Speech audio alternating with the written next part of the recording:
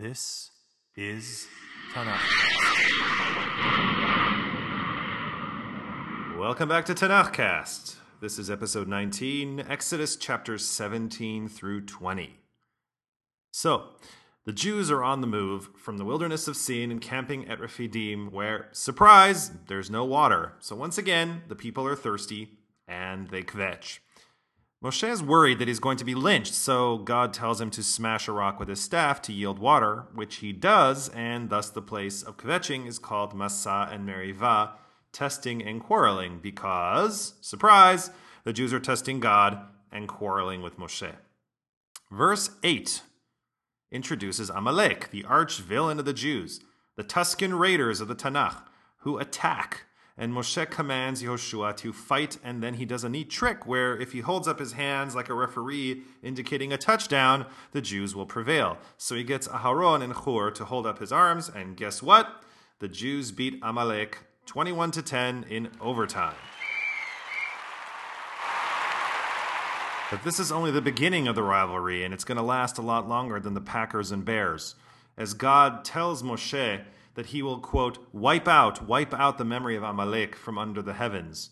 And so Moshe builds an altar on the site and names it Adonai Nisi, Adonai my banner, and pledges, quote, yes, hand on Yah's throne, war for Adonai against Amalek, generation after generation.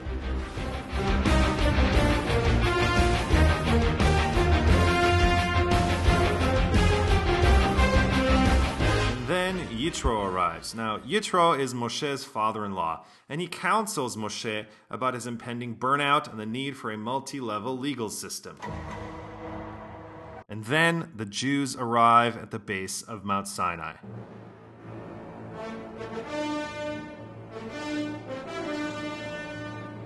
But before Edward G. Robinson gets up to never say, where's the Messiah now?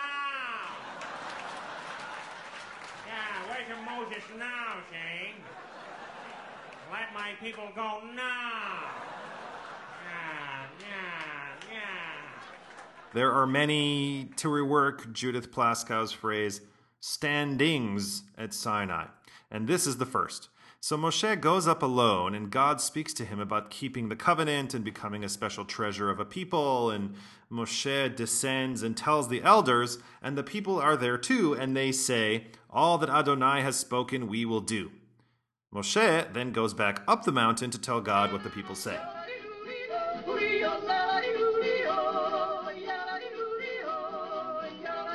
Then God says to Moshe that he is going to speak to the people directly, so they should get ready. So Moshe climbs down the mountain and tells them to do some laundry, to stay away from the mountain, and yes, to stay away from women. So I guess Moshe was really talking to the men, because if he was telling them to stay away from women, then how could women stay away from themselves? But, you know, if he was talking to men, then why would he tell them to do some laundry? Don't women do laundry? Now I'm really confused. So 3 days go by. And at daybreak, the pyrotechnics begin. Thunder and lightning rattle the mountain. A heavy cloud sits atop Sinai's peak, and everyone is scared out of their wits. And the shofar sound, that sound grows louder and louder, and Moshe speaks, and God answers. But then God calls to Moshe again, and Moshe climbs the mountain.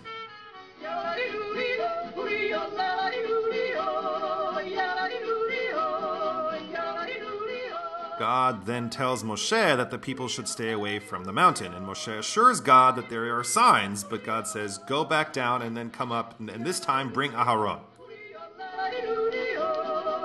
But everyone else should stay back. And so Moshe descends to the people and says to them the following 10 statements. Or more like, 1 statement and 9 commandments. Yep, statements. I realize that 1 statement and 9 commandments lacks the punch of Paramount Pictures is proud to announce the return of the greatest motion picture of all time, Cecil B. DeMille's masterpiece, The 10 Commandments. But look, it's commonly called the Aseret HaDibrot, Aseret being 10 and Dibrot are, well, they're not mitzvot. The Hebrew root for dibrot is dalet bet resh, which also is used in the infinitive ledaber, to speak, and dibur, talking. So chapter 20 begins with Moshe recounting all that God told him atop Mount Sinai. And if you listen closely to the first statement, you will not hear a commandment in it, but more like a justification for what follows. As if God is saying, do you want to know why you should do what I tell you? Well, I saved you from Egypt. I freed you from slavery, so listen closely. What follows are 9 commandments that establish a strong basis for America. The founding fathers did base not only the Declaration of Independence, but the constitutional protections on what they thought was right and wrong. And what they thought was right and wrong came from the 10 Commandments, which is Judeo-Christian philosophy. But really, the 9 commandments focus on a lot of things. They focus on monolatry, that is, belief in one God as opposed to the belief that only one God exists, followed by a ban on graven images, a ban on taking God's name in vain, an injunction to keep the Shabbat by avoiding work, an injunction to honor one's parents, a ban on murder, not killing. There is an important difference, and a ban on adultery, theft, perjury, coveting another's property or spouse, and there you go, 9 in all. After hearing all this, and even with the no-walk zone around Sinai, the people are still freaked out. They tell Moshe that they will listen to him, but are afraid to hear God's voice. So Moshe approaches the fog. It's not clear if he climbs the mountain again when God imparts some more instructions about graven image making, as in don't do it, and how to build an altar for sacrifices involving rough stones as opposed to hewn stones, and the implied use of a ramp as stairs will expose one's nakedness. So, there's a lot to talk about in this week's portion. Let's get to it.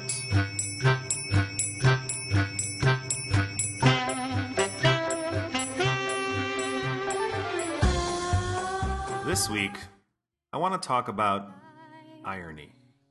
And not in the Alanis Morissette sense of terrible coincidence, but in the actual dictionary definition of irony. The second entry for irony in the Oxford English Dictionary reads as follows: a condition of affairs or events of a character opposite to what was or might naturally be expected, a contradictory outcome of events, as if in mockery of the promise and fitness of things. So in Exodus chapter 17, verse 14, after defeating Amalek 21-10 in overtime, Adonai says to Moshe the following: write this as a memorial in an account and put it in Yehoshua's hearing. Yes, I will wipe out the memory of Amalek from under the heavens. Which got me to wondering, why would anyone who wanted a memory erased write it down? Doesn't writing things down defeat the purpose of erasing it from memory? Because today, Amalek, if left to its own devices, would not even have merited a footnote in a dusty old tome. Amalek, if left to the vagaries of history, would have been utterly erased and wiped out of memory millennia ago. If not for this injunction and the penchant for Jews to remember, and never forget, never ever forget, Amalek would have surely been forgotten. So, what purpose does Amalek serve in popular Jewish consciousness? Foil, anti-hero, villain? Well, if one can even speak of a popular Jewish consciousness, and you can't see the air quotes there, Amalek would be the first, but arguably a minor member of the Injustice League, dominated by folks like Paro or Sancheriv or Nebuchadnezzar, Antiochus, Titus, Torquemada, Pope Urban II, Martin Luther, Tsar Alexander II, Henry Ford, Haj Amin al-Husseini, and of course, Hitler.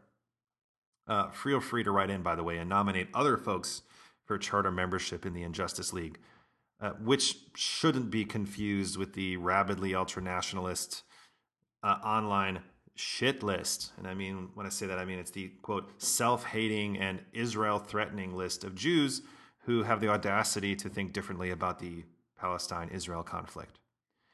Anyway, in their own way, Paro and Antiochus or Titus or whoever contributed the most to making the lives of Jews miserable, they are to be scorned and rejected. But for certain sectors of the Jewish world, Amalek looms largest, even larger than many of the historical figures mentioned before because, I guess, of their biblical role. And to think that in the interwebs, Godwin's law is the law of the day. What's Godwin's law? Godwin's law, stated simply, is As an online discussion grows longer, the probability of a comparison involving Nazis or Hitler approaches 1. That is to say, as folks get into it and the rhetorical scrum intensifies, someone is going to call someone else a Nazi or compare their ideas to those espoused by the Nazis, or say something like, "Oh yeah, well, Hitler would have really loved that idea." Sometimes it seems like there's an actual race to see who will break Godwin's law first. One place where Godwin's law is as prevalent as Newton's law is the Israeli Knesset, which is why in 2005 and 2007, Labor member of Knesset Colette Avital proposed bills that would impose a prison term up to 7 years for anyone using Nazi terminology or symbolism lightly. The bills would also outlaw the term Nazi, or other words carrying a similar connotation, and the use of symbols of the Shoah, such as concentration camp-style prison garments, yellow stars of David, and swastikas.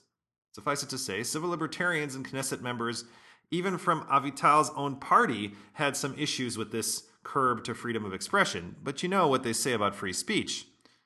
Tomato, tomato, potato, Nazi.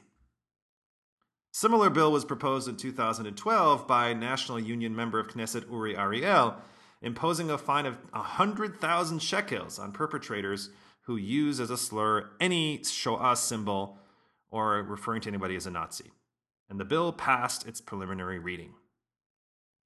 I should point out that these bills would not necessarily apply to Knesset members because Knesset members have broad immunity from, quote, criminal or civil responsibility for any act which he performed while fulfilling his duty or in order to fulfill his duty, which one could argue might involve calling an opposition MK a Nazi because their ideas are seemingly similar to those espoused by the Nazis, or perhaps because they believe Hitler would really enjoy their work. It happens all too frequently. But there is a sector of the Jewish community that does a complete end run around this business by going back to the Injustice League's founding member, Amalek. The ultra-Orthodox, or Haredi community, often uses Amalek as a handy, all-purpose epithet to disparage enemies of the Jews, but it is specifically deployed to diss political opponents. It is true that Amalek is the arch-enemy of the Jewish people, but being Amalek is not just for Gentiles. Even Jews can be Amalek. So here's a brief list of members of the Amalek of the Month Club from 2013.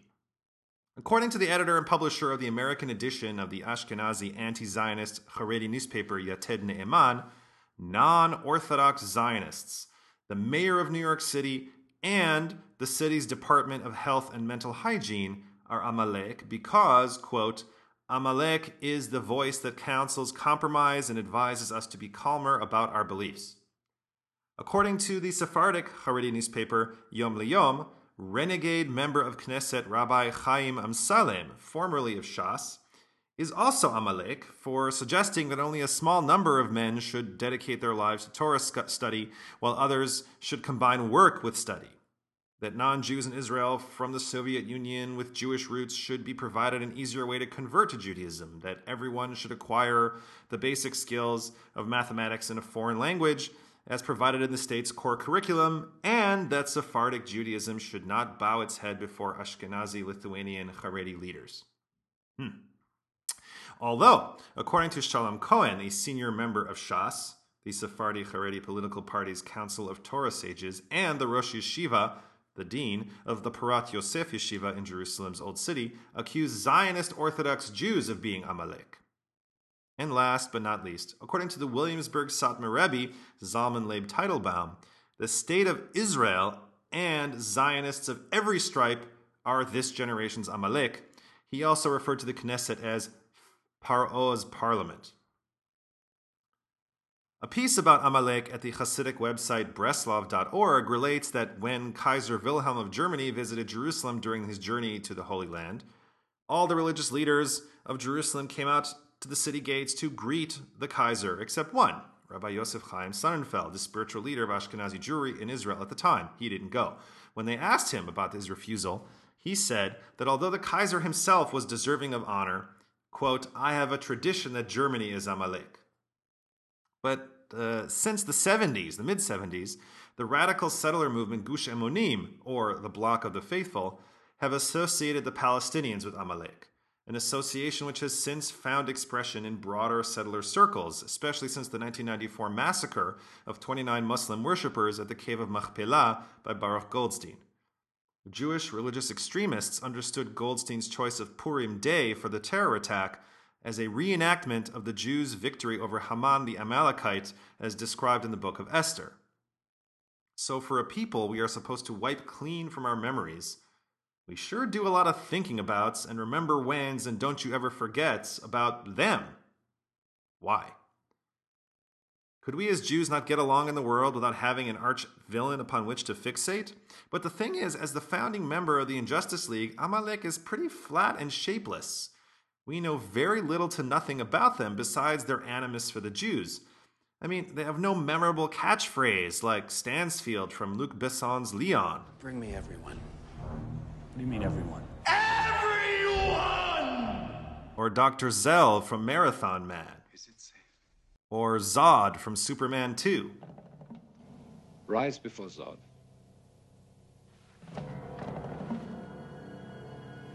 No. Kneel before Zod.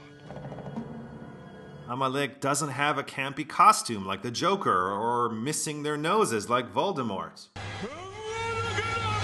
They are not relentless pursuers like Michael Myers in the Halloween movies or Anton Chigurh in No Country for Old Men. And they lose every real engagement with the Jews. So why do we need to keep bringing them up and keep assigning all different kinds of folks to be their latest incarnation when, have I mentioned, we should have forgotten the original a long, long time ago? Well, a student of Carl Jung might say that we need to confront our own hidden nature, and facing our shadow selves in the guise of Amalek can help us grow as human beings. A student of Sigmund Freud would say that Amalek is our id, trying to rebel against our ego and superego. But I think that we keep bringing them up, even though we're not supposed to, because of how the business with Amalek ended. Ah, the irony. The folks among us who keep running around calling everyone Amalek can do so knowing that in the end Amalek loses. And though they attacked us and were dirty and dishonorable about it, as if war fighting is all about honor and valor as opposed to actually winning, they lost. They didn't enslave us. They did not disappear 83% of our tribal ancestors or exile the other 17. They didn't destroy our sacred temple. They didn't organize mass persecutions or pogroms or deportations or genocide. They picked a fight with us, and we kicked their ass all by ourselves. Well, I guess we had help from Touchdown Moshe, but we won. We beat them. And we can feel good about that. And if we can tag a present-day rival or opponent as Amalek, then we are signaling that whomever is Amalek, they're just punks, and we can win, and our victory is assured because we all know what happens to Amalek in the end. So even though we're supposed to forget them, we don't, because although we definitely hate the player, we definitely don't hate the game, because we finally win it. You know, I think at this point we're supposed to high five.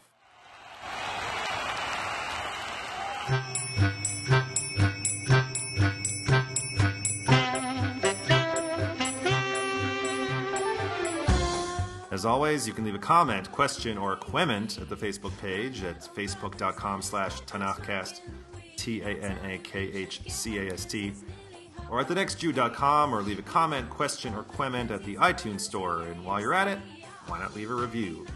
Only nice ones, please. Otherwise, you're Amalek. That way, folks who are looking for a little Tanakh learning might discover this humble podcast and join in the fun. As always, you are invited to come back and join us next week-ish for episode 20 on Exodus chapters 21 through 24. You all come back now. Here.